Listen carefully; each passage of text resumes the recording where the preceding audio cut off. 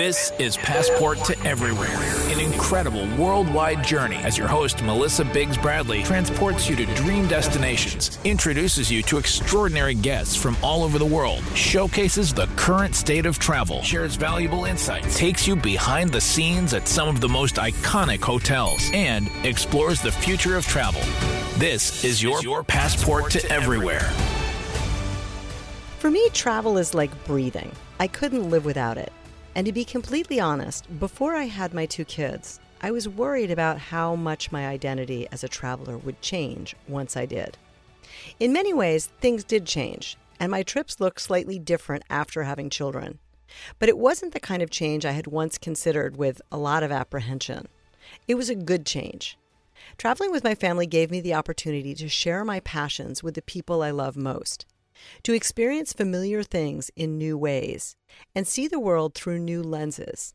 And perhaps most importantly, it has afforded me, and still does, the ability to create fresh, shared memories. In fact, some of my fondest memories are from family trips, either around America with my kids when they were younger, or later to Jordan, Africa, and India with them when they were in high school. Not only did we discover new places and meet special people together, but we got to share true adventures. Though managing different personalities and preferences does add some complication, much more than when you're traveling solo, the joy is also magnified when it's shared with others, especially loved ones.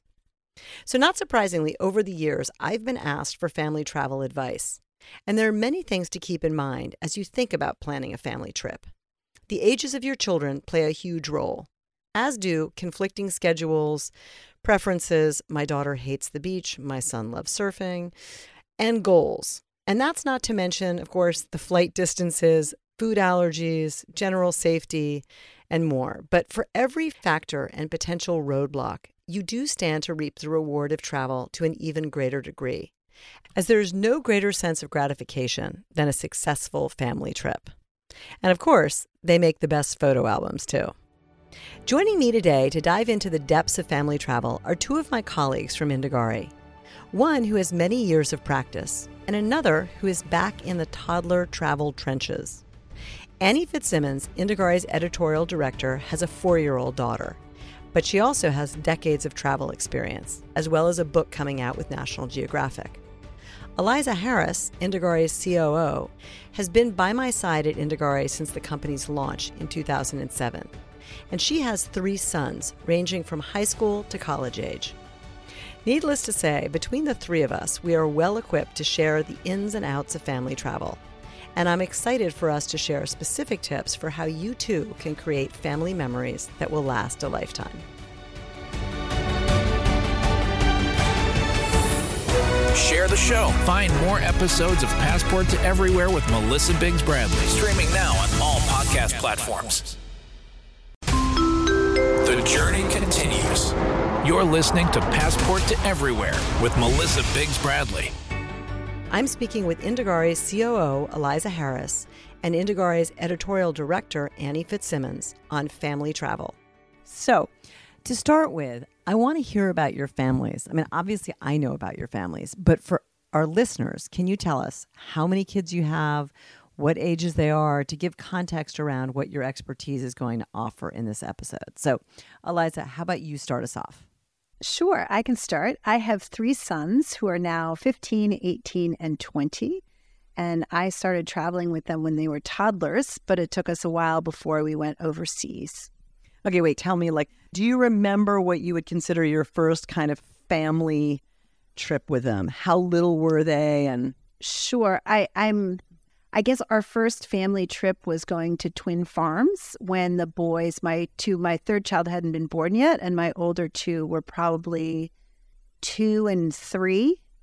And it was a beautiful destination, but it wasn't a kid-friendly hotel. And that taught me a lot about I'm going to have to change up my own expectations of what travel looks like as a parent. Fantastic. And I want to get into how your family travel has evolved as the boys have grown up, because you've got a lot of adventure there. But let's start, Annie, with you giving us a little background on your family situation. Yes, I have a 4-year-old daughter, Sophie, and we have taken her all over the world, 3 continents. I took her to my hometown of Scottsdale, Arizona when she was 8 weeks, but we also took her to South America, to Rio de Janeiro, Iguazu Falls, and Buenos Aires when she was 7 months. And then from there, we've gone all over. So both of you guys have had long careers in travel, and we're already immersed in the traveling as a passion and also as a career before you had kids. And I would be curious to hear whether or not you were nervous about what having children would do for your traveling habits. And if so, what were some of the things that you worried about? And what were some of those things that were true and some things that may not have been true?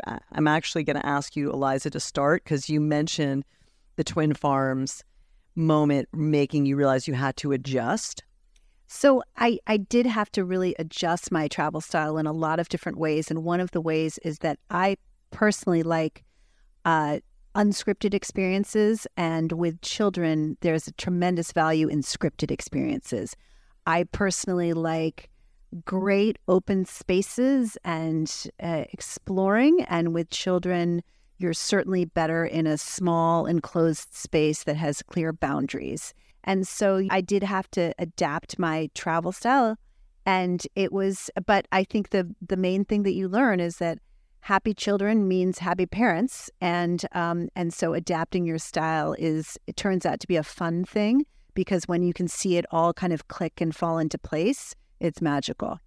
Yeah, and I actually have to remember one of the first trips I took my daughter on that was a work trip. I remember going to Belize to the Francis Ford Coppola resorts, and she was probably 7 or 8. And we had, she did not want to go snorkeling, and that's the thing that you really should be doing. And we had a bit of a battle royale over getting her to snorkel. But I also remember how it opened my eyes to having somebody different giving you insights into a place, because we as adults are fixed in our habits. And I'll never forget when our flight was delayed and we were at the airport, and I went in, being a neurotic parent, went into the newsstand and was like, okay, I'm going to have to feed her 2 meals of packaged food that's hermetically sealed. And there was a food stand where they were serving rice and beans, and everybody was eating the rice and beans. And my daughter was like, well, Mommy, why wouldn't we eat the rice and beans that everybody else is having? And I was like, you know what? You're right. We should go and eat the rice and beans that everybody else is having. And it was just one of those, the first of many experiences where my daughter changed my travel routine for the better. So it's interesting how adapting can be a hard thing, but a good thing. So what about you, Annie? What have you learned so far? Or what were you afraid of? So right before my daughter was born, I remember posting pictures of myself at the Taj Mahal and in Shanghai and on Phillip Island in Australia with the penguins to kind of prove to everyone, mostly myself, that I was still me, even though I had a baby coming. And it's so funny because I wouldn't trade that time now for anything. And I'm also very aware of how I talk about my job with her. I talk about how proud I am and how I love it and who I get to meet. And I remember a tough day I had once at work, and I said, it was a hard day for Mama. And she goes, but Mama, you love your job. And I was so proud because yes, I work and travel, and she's getting to experience these places too, but also I'm showing her what it's like to love your job. Yeah. So I had a moment, when I took her to Paris the week before she turned 3, and I went to take her to see the Eiffel Tower, and her face was so full of awe and happiness, and she was squealing. And of course, then we got gelato, which is another key factor in kid travel. But it just made me think, I was so jaded about the Eiffel Tower, and to see her face in that moment, I realized that, oh my gosh, I have all of these moments ahead of me with her. Yeah. Well, and you're in London, so it's easy for you to take an international trip. You can take Sophie on a train and be in France a couple hours later. I'd be curious, Eliza, what your first international trip with your boys was, and if you have advice that comes from your own experiences for people with younger kids, when they should go internationally or where they should think about traveling. So I took my boys to Tanzania when my youngest, Hank, was 11, and we went on safari. And I think it was, in retrospect, 11 is probably the earliest that I would take someone on safari. And the things that I noticed were that he struggled with the jet lag and he ended up sleeping through every single dinner. And also that his stamina was lower than, say, my older son. So my youngest son was, he could go on one game drive in the morning, and then that was kind of all he could handle. And my older son, who was a teenager, maybe 16 at the time, it was a perfect time for him. And he wanted to do everything. He wanted to go on all the game drives, and he wanted to go on a bushwalk. And so you sort of start to see, again, what makes sense from a safari standpoint. But it was a really precious memory, and I'm so glad that we went and we did it. Yeah, I sort of had a rule of thumb when my kids were little that I would take them roughly only the hour distance of their age, because my feeling was at 2 and 3, we went to Florida a fair amount, which obviously doesn't offer a lot of different cultural immersion. But what they really needed was the regular timing of their nap and their regular feeding time, no jet lag, a pool, a comfortable place. And as they got older, so by the time they were 6 and 7, I had taken them abroad and they could adjust to some of those things. But I do think in a funny way, that's a good rule of thumb that however many years are old, they can handle the time zone difference. And again, I broke that rule and I learned somewhat the hard way. I took a 1.5-year-old to Italy because we really wanted to go and rent a villa in Italy.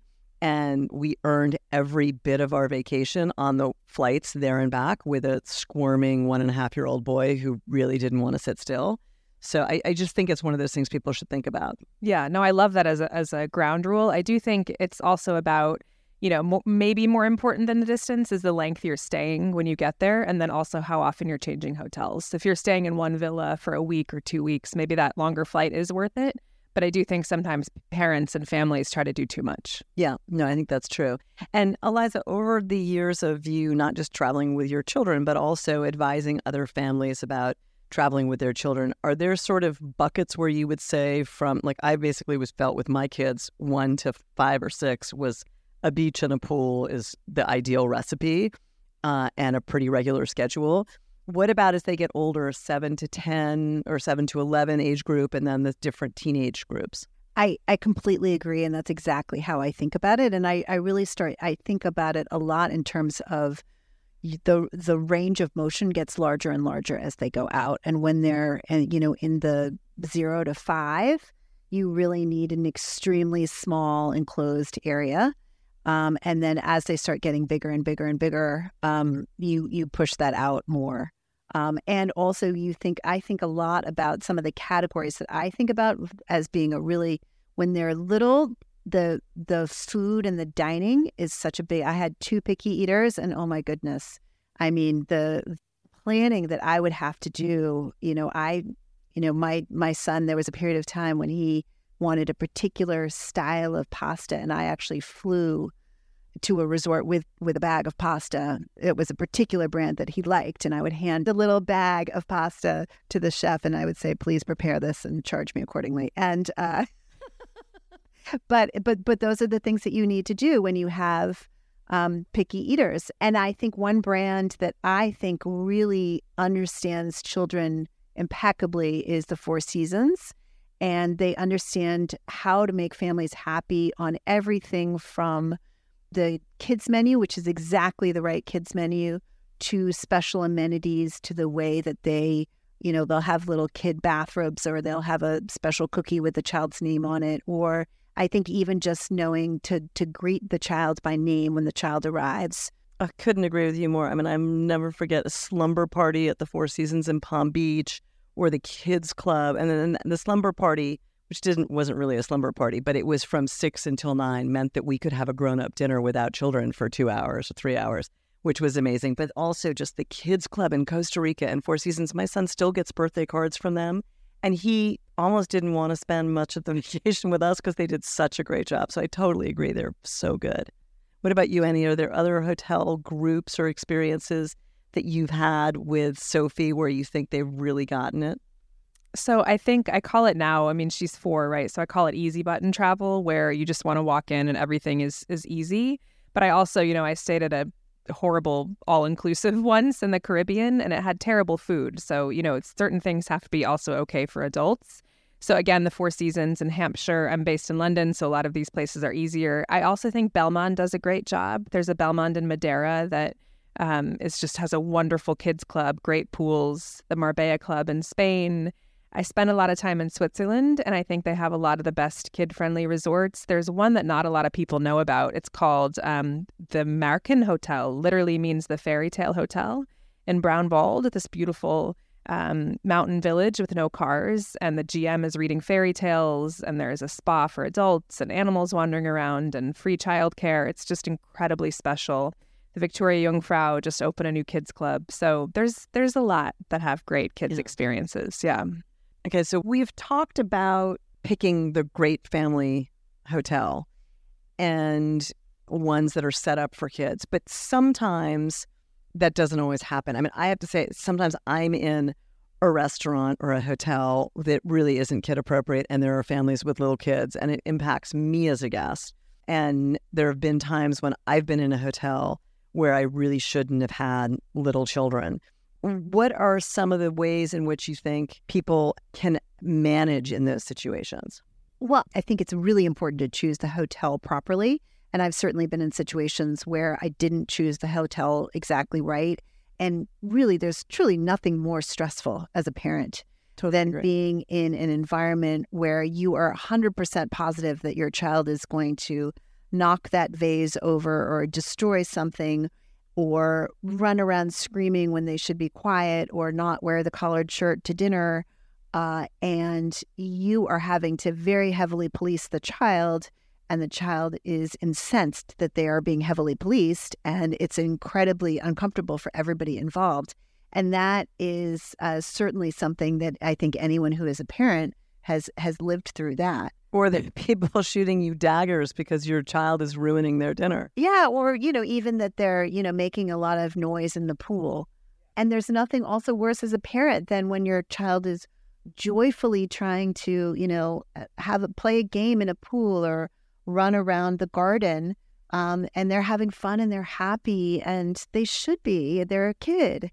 And then you have to be the one that comes in there and shuts the whole thing down. And that's why I think it's really important to understand what's the vibe of the hotel that you're going to.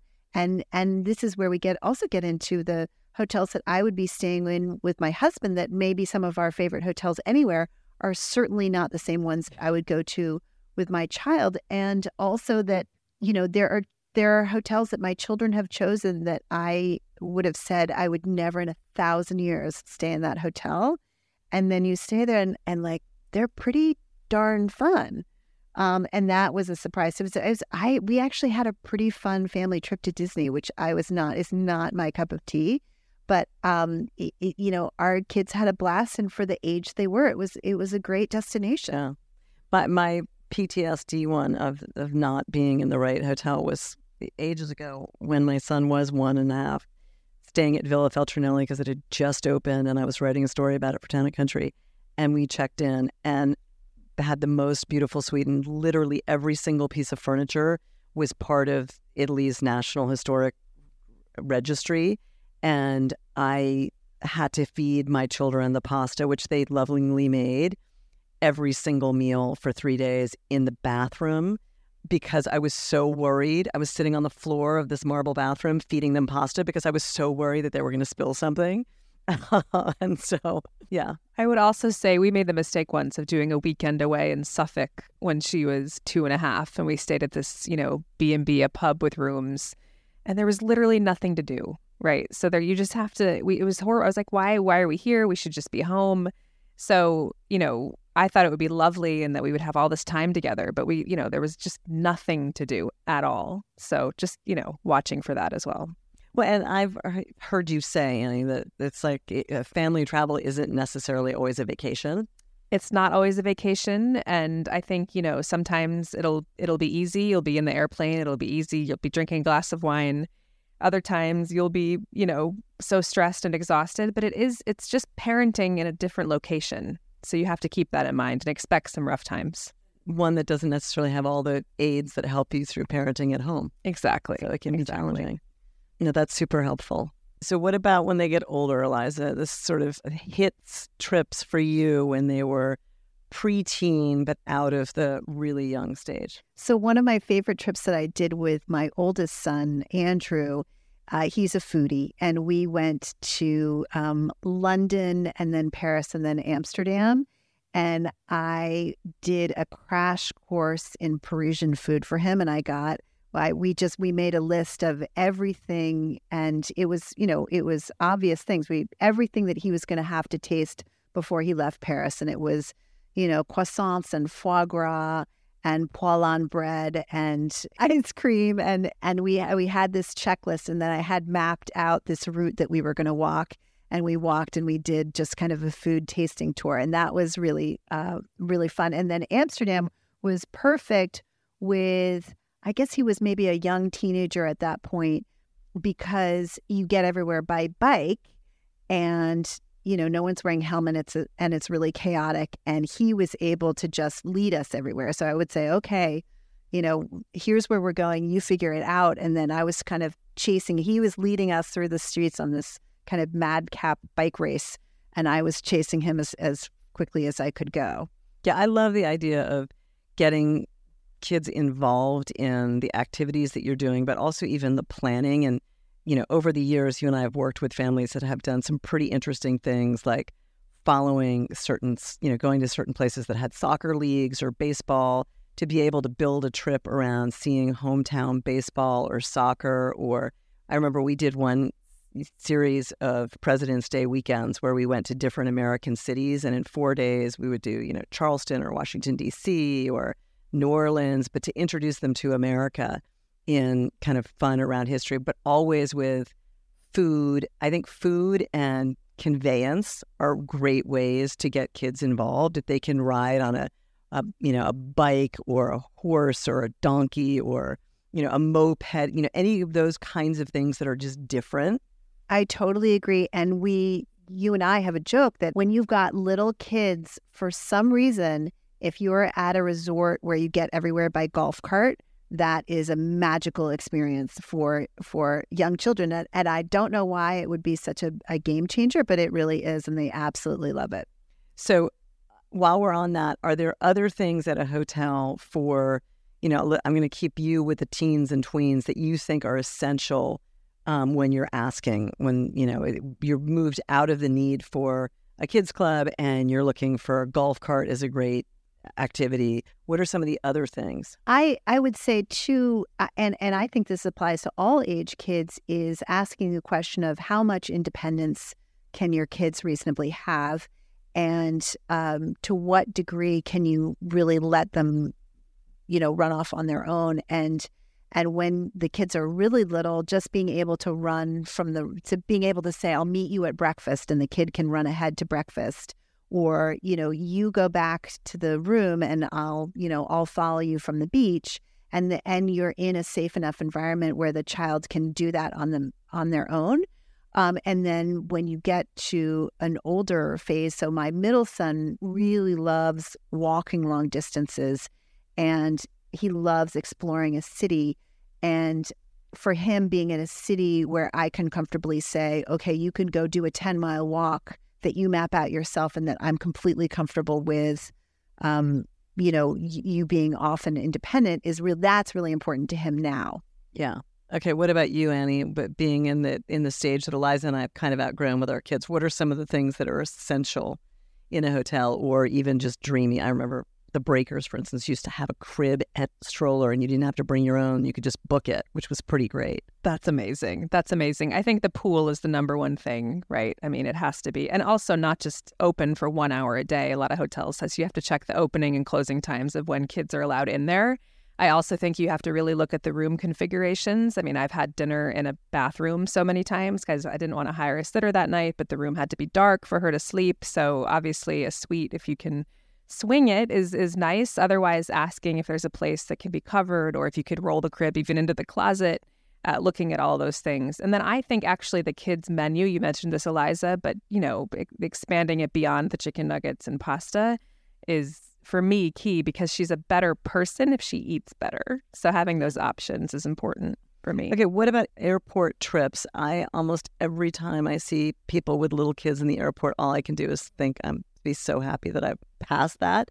But what are some of the tips that have helped you in airport travel in terms of either getting there on time or entertaining the kids on the flight or feeding? Any other tips that you have? Yeah, we have a really strict rule about no iPads in restaurants, and there's, no rule at all on airplanes. I will say I don't let her watch it until we're on the airplane itself because she can kill, 2 or 3 hours waiting for the plane. And then by that time, she's already grumpy. So I make sure when she's in the seat, then she gets to watch it. And then I always have a surprise toy, a magazine or something midway through the flight that if the iPad, if it's enough time, then I can bring that out. I also bring my own snacks. I'm crazy about bringing veggie packs. Jamie Oliver has this great 7-vegetable tomato sauce that I will make, and I will make a little pasta for her that I bring. So I have that food with me. And then I also bring... she just graduated from a stroller. Everyone talks about the yo-yo, which folds up into the overhead compartment. I will say a cheaper version of that, which we had, was the GB Pocket, which I also liked. It just broke. And now she's moved on to the Stokke Jet Kids, where you can wheel her around and then she packs it. So I think that'll be the next couple of years, the way we get around. Yeah. Hey, tips, Eliza. You've done New Zealand recently with your boys. But I'm assuming they just watch the entertainment at this stage. Yeah, it's so much easier. I have to say, I had so much equipment when my kids were young, and when they were young, I think I also loved. We had something that was kind of a more modern version of the Etch-a-Sketch, but was basically a tablet where they could draw pictures and then erase them and draw another picture and erase it, and that was something that killed countless hours in airports. I will say, too, just about the iPad, again, make sure that if you have Disney Plus or one of those, that you test it on the airplane mode when you download the videos, because I've been in the situation where it hasn't worked on the plane and I had nothing. So just make sure that it works when it's in airplane mode. Also, wet wipes everywhere. I had one in every pocket. And then for the hotel room, I always bring several balloons to blow up in the room, and then she just plays with them, as well as a roll of paper towels. That's a really good idea. Wait, what did she do with the paper towels? Just in case there's a mess. So wet wipes and paper towels and the balloons for fun. I forgot it. Thought I was missing something there. Okay, so then moving to destinations. And Eliza, I'd love you to draw on what you've done with your boys, but also what you've seen be continued success for the families you've advised over the years. What are some of the destinations that are just knockout family experiences? Well, I had the great pleasure of taking my boys to New Zealand for the first time in March of this year.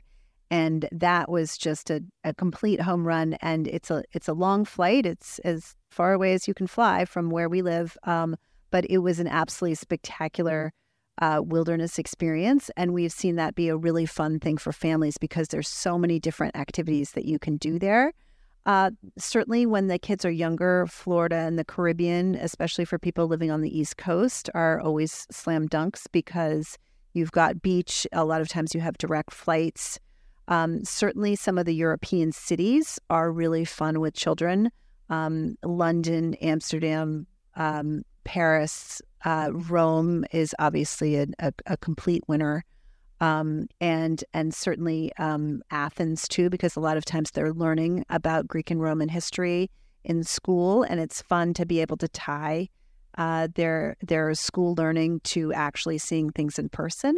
We loved American history with my oldest. He was very into American history, so we did a lot of fun domestic travel to places like the Liberty Bell and the Lincoln Memorial, and those were fun with kids as well.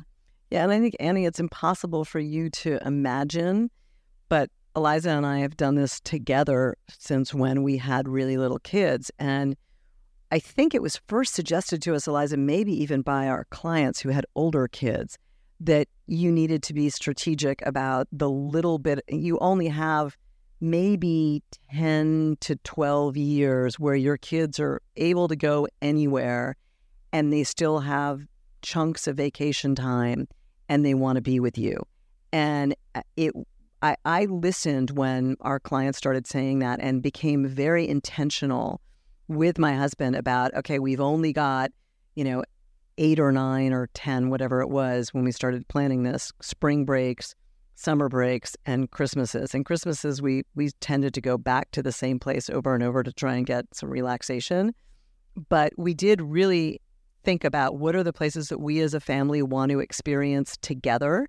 And, for instance, when my kids first expressed interest in going to India, I remember saying to my husband, I want to have the experience of India as a family. I don't want this to be something that they go and experience with other people, because they're probably, and they definitely did, going to confront issues around what does it mean to be born in India versus born in America, for my daughter's sake, for instance. Why is it that I am almost guaranteed a decent education, certainly literacy, whereas I know the percentage of women in India that are not going to get that? And we wanted to have those conversations together. So we were quite intentional about saying, these are the places that we've loved most in our life that we want to share with our kids, like a safari. But also these are places where we want, we went to Berlin and Israel and said, we want to have conversations around history that are complicated as a family. And it seemed shocking to me that you had to plan that out. But now I've got 2 kids that are out of college and almost impossible to get vacation time together. So I think that's something that is worth thinking about. And Annie, you're way early, but I'm curious, how you're thinking about the next stretch of travel with Sophie. Yeah, absolutely. She goes to real school in the fall, and I'm all of a sudden looking at the only time I have with her is the half-term breaks, or, the spring breaks, the Christmas breaks. So it becomes very different. And I also think, she's between toddler and kid still, and I want to do some of those fun, Disney Paris I took her to. Part of it's for us, but obviously it's also a very easy trip. So as she gets older, I do want to map it out. I want to talk to people like you and Eliza to look at what should I be planning on when she's 7, 8, 9, 10. And that's so true. And I also am I say it all the time, but I really believe childhood goes so fast. We all know that. But I think travel is one of the only things that can slow it down, because you're so present. When you're there, you're not on your phone all the time. At home, I'm doing the dishes or the laundry, whatever it is. When I travel with Sophie, I am looking in her eyes. I'm there in that moment on that playground in Athens or wherever it is. And it's the most magical thing. And it also goes into their memories in such a wonderful way. I have to mention to you, when my daughter was probably 3, we went to Paris because we had a tradition. My mother would take any of her grandchildren when they turned 8. To Paris, and I got to go along because I knew it well. So I brought Fiona with one of her cousins who's 8, and we did all of the typical things that you do in Paris with little kids. We rode on carousels, and we went to the Louvre, and we went to the Tuileries, and did lots of walking around and eating ice cream and crepes and those kinds of things. But those girls are now 25 and 30, and when we just went back, they have the photo album that we created from their 3 and 8-year-old trip. And they wanted to go back to all those sites and take pictures of them as grown-ups together. And it was one of these wonderful things where it's like travel not only like builds memories in the moment, but it's part of their legacy of their relationship and our relationship. And I think you're totally right. And I want to add that something that you and I, Melissa, have talked about is the idea of when you send your kids on safari when they're young, they grow up then with that experience just as part of who they are. And I think something that was very powerful for me when we were in Tanzania was seeing the bond we were at the Four Seasons Serengeti, and there was a guide there named Cassie who was a Maasai warrior, and my kids just completely clicked with him. And he was so funny. He had such a great sense of humor, and he was so charming. And he was telling them all these stories about his life. And there was something about, a lion came up while he was guarding his sheep, and he chased the lion off with a spear. And I just loved watching it because you could see that they had this sudden understanding of, here is this person who is so different from us in so many respects, and that we just naturally click with, and it feels like a friend that we've had for our entire lives. And you can explain to them a story about our connection with, other people across different cultures in a way that just through experience you understand is so different than what you could ever try and explain verbally. And I love that they've grown up with that experience, and that's what they think of when they think of Tanzania is Cassie. Stay tuned for more family travel tips from Indagare's editorial director, Annie Fitzsimmons, and Indagare's COO, Eliza Harris. And if you're enjoying this conversation, you might love our Indagare newsletter, where we share even more weekly insider travel recommendations. Sign up at Indagare.com. Passport to Everywhere with Melissa Biggs Bradley will continue. Listen to new episodes Thursdays at noon Eastern, 9 a.m. Pacific on SiriusXM Business Radio Channel 132. Experience life without borders. You're listening to Passport to Everywhere. Here's your host, Melissa Biggs Bradley. This week on Passport to Everywhere, I'm speaking with Indagare's COO, Eliza Harris, and Indagare's editorial director, Annie Fitzsimmons, on family travel. And if you're enjoying this episode, you might enjoy our Indagare newsletter with more insider travel tips. You can sign up at Indagare.com/newsletter-subscribe. So what about when you're planning a trip, Eliza? Again, you and I have thought through this. We've deconstructed thousands of family trips and constructed them for people. What are some of the takeaways that you would give to Annie or someone else in thinking, like, as you move forward and you have more of an attention span, what are some of the key takeaways of how to structure your days, how to do the right mix of visits, how to intersperse culture?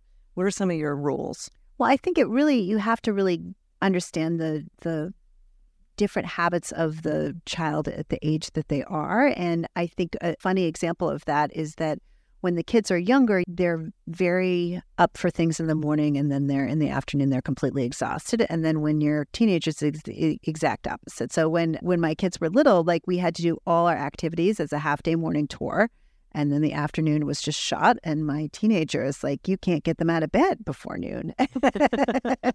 And then they're completely ready to roll in the afternoon. So you really want to think about.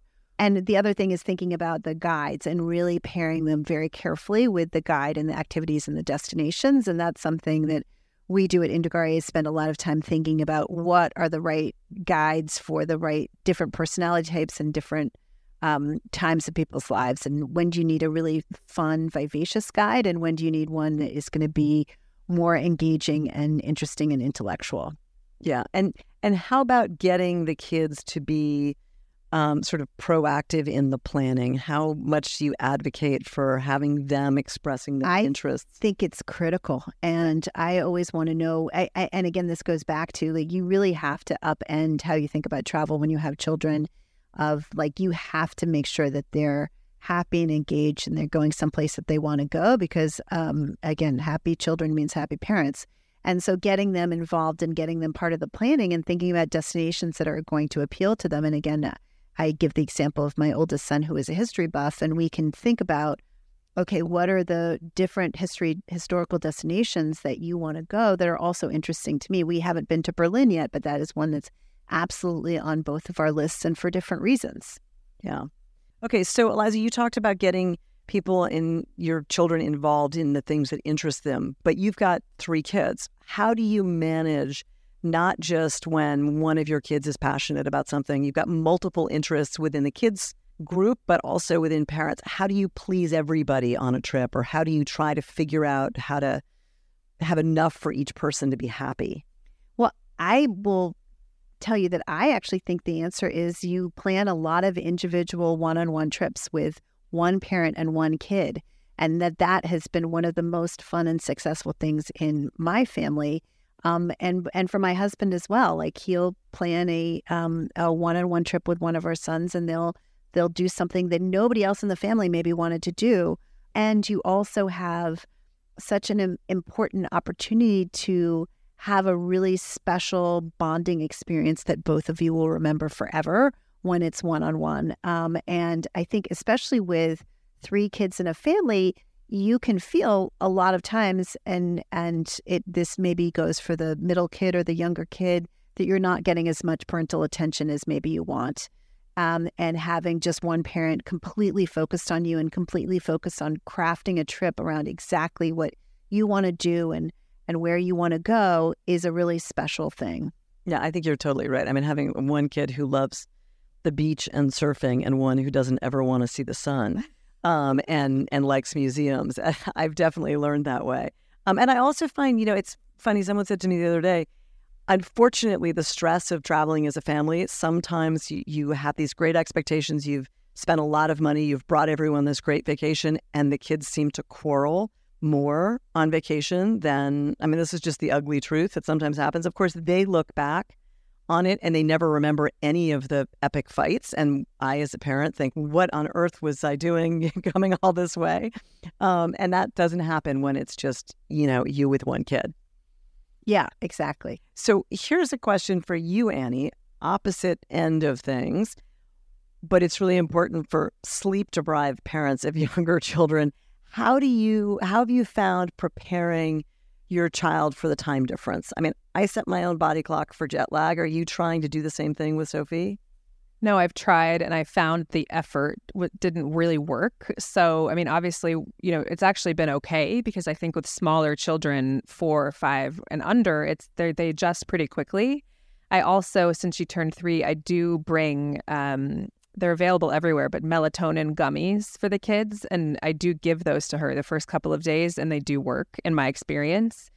It's just kind of a natural help. You just have to go into it knowing that some of your nights are going to be sleepless and you don't remember that.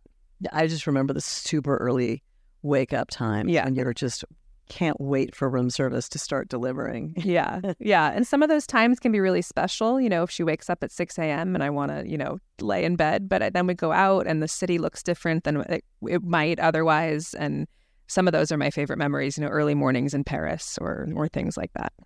And you mentioned seeing her face and being surprised by just how much of a fairy tale come true it was for her to see the Eiffel Tower.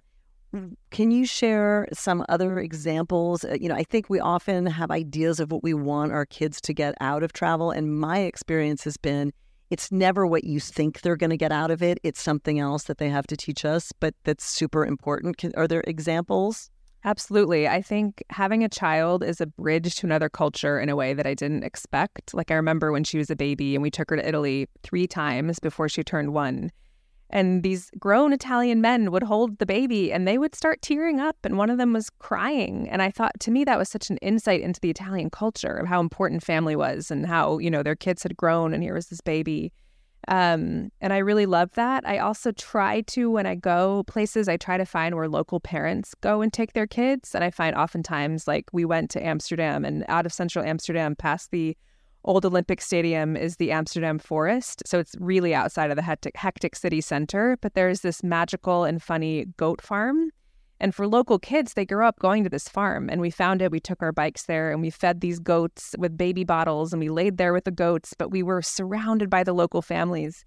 And I'll never forget that. And then we biked back into Amsterdam and had dinner at this family Italian restaurant that has been there for more than 40 years. So that day, I'll remember that forever. So finding those moments is just, incredibly special. It's amazing. I actually only survived the 9-hour return trip from Rome with my 1.5-year-old squirrely boy because there was a lovely older Italian gentleman who didn't speak a word of English in the seat behind. So as my son played peekaboo and stuck his hand back and forth for about 9 hours, I had, thank God, a really patient person on the plane. So I know exactly what you're talking about, the care in Italy. I highly recommend Italy for people with young children. What about you, Eliza? Are there examples that really stand out about, the power of watching your children's worlds open up when they were traveling? And you shared some, but... Well, I'm immediately thinking of when I got to watch them when we took our helicopter excursion in New Zealand to Milford Sound, and they were just so excited and so engaged and just dazzled by it. But that wasn't unpredictable. I knew that was going to be a wow, but still, when you have teenagers, they can be a little bit jaded about the world, and to be able to see that look of just pure joy and thrill and excitement on the face of a teenager is a fun thing. Yeah, no, and I think one of the things that's so great about it that I've seen in my kids as they've grown up, having been dragged around and forced to do certain things. I remember the first time I took my daughter to the Louvre when she was 7 or 8, and we did a sort of a scavenger hunt to find the Venus de Milo and the Mona Lisa and a few other things. But she is a obsessive museum person. I didn't know that was going to happen, but she has a comfort in cultural institutions that I think came from being dragged around. And I'll never forget, too, my son, we took him to a school visit in Tanzania when he was 10, and the man was explaining, what the kid's school program was, and he was explaining a whole bunch of things about life in rural Tanzania. And it wasn't until like 2 weeks later when my son said, we were in his bathroom and he saw the Pepto-Bismol, and he said, Mom, you remember that most of the children who die in Africa die because they have dehydration from stomach bugs and they don't have Pepto-Bismol. And I thought, wait, you were paying attention? And so I think that's one of the things that I always find is amazing is you just don't know what people are going to take away. And that's true for all of the kids. So you have to keep exposing them even if they don't seem like they want to pay attention. And I would say another thing that I find really fun too is that they'll be more indulgent for the things that I want to do. And an example that I'll give is when we were in Tanzania, one of the things I wanted to do was an evening kind of sunset meditation with a guide we did a hike up Kapcha and then sat on the top and did a sunset meditation. And they loved it and they were really into it. And we have a picture of us all together, in the lotus position, sitting on top of this rock, and again with the Maasai warrior with us, and it's such a fun thing to look back on.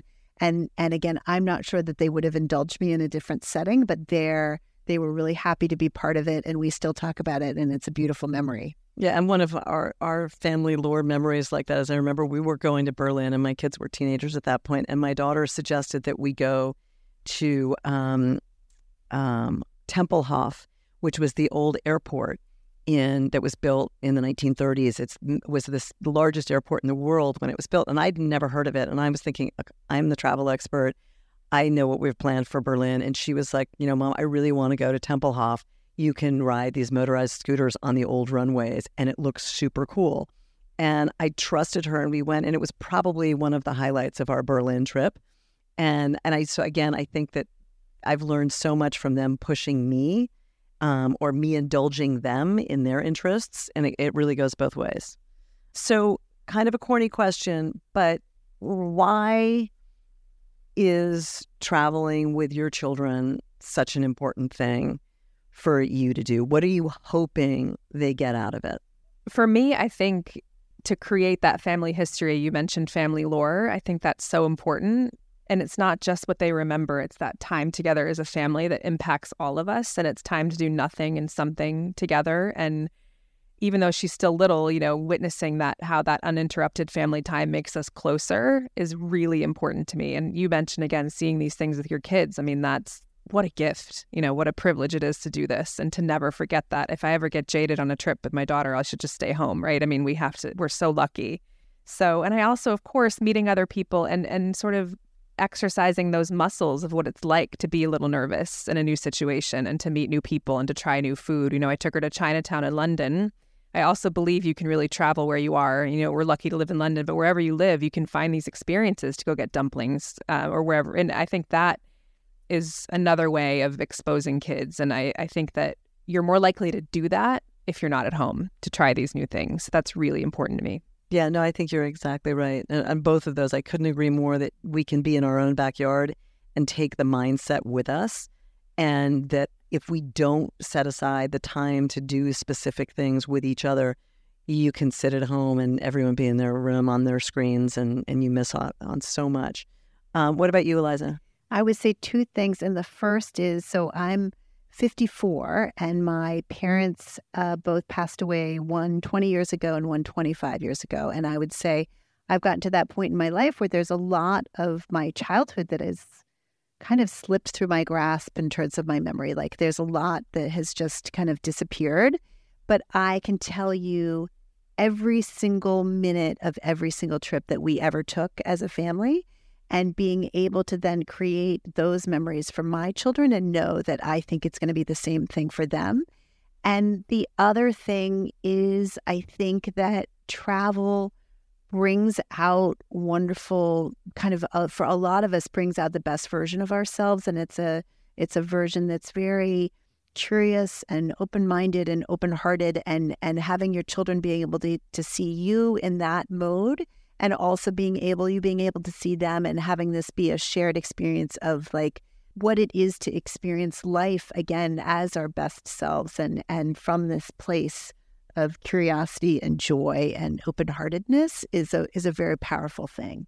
Totally agree. I don't think we could end on a more optimistic or beautifully articulate hope for what family travel can do for people. Thank you guys both so much for joining. Thank you. Thank you. It's been a joy speaking with Eliza and Annie today about family travel.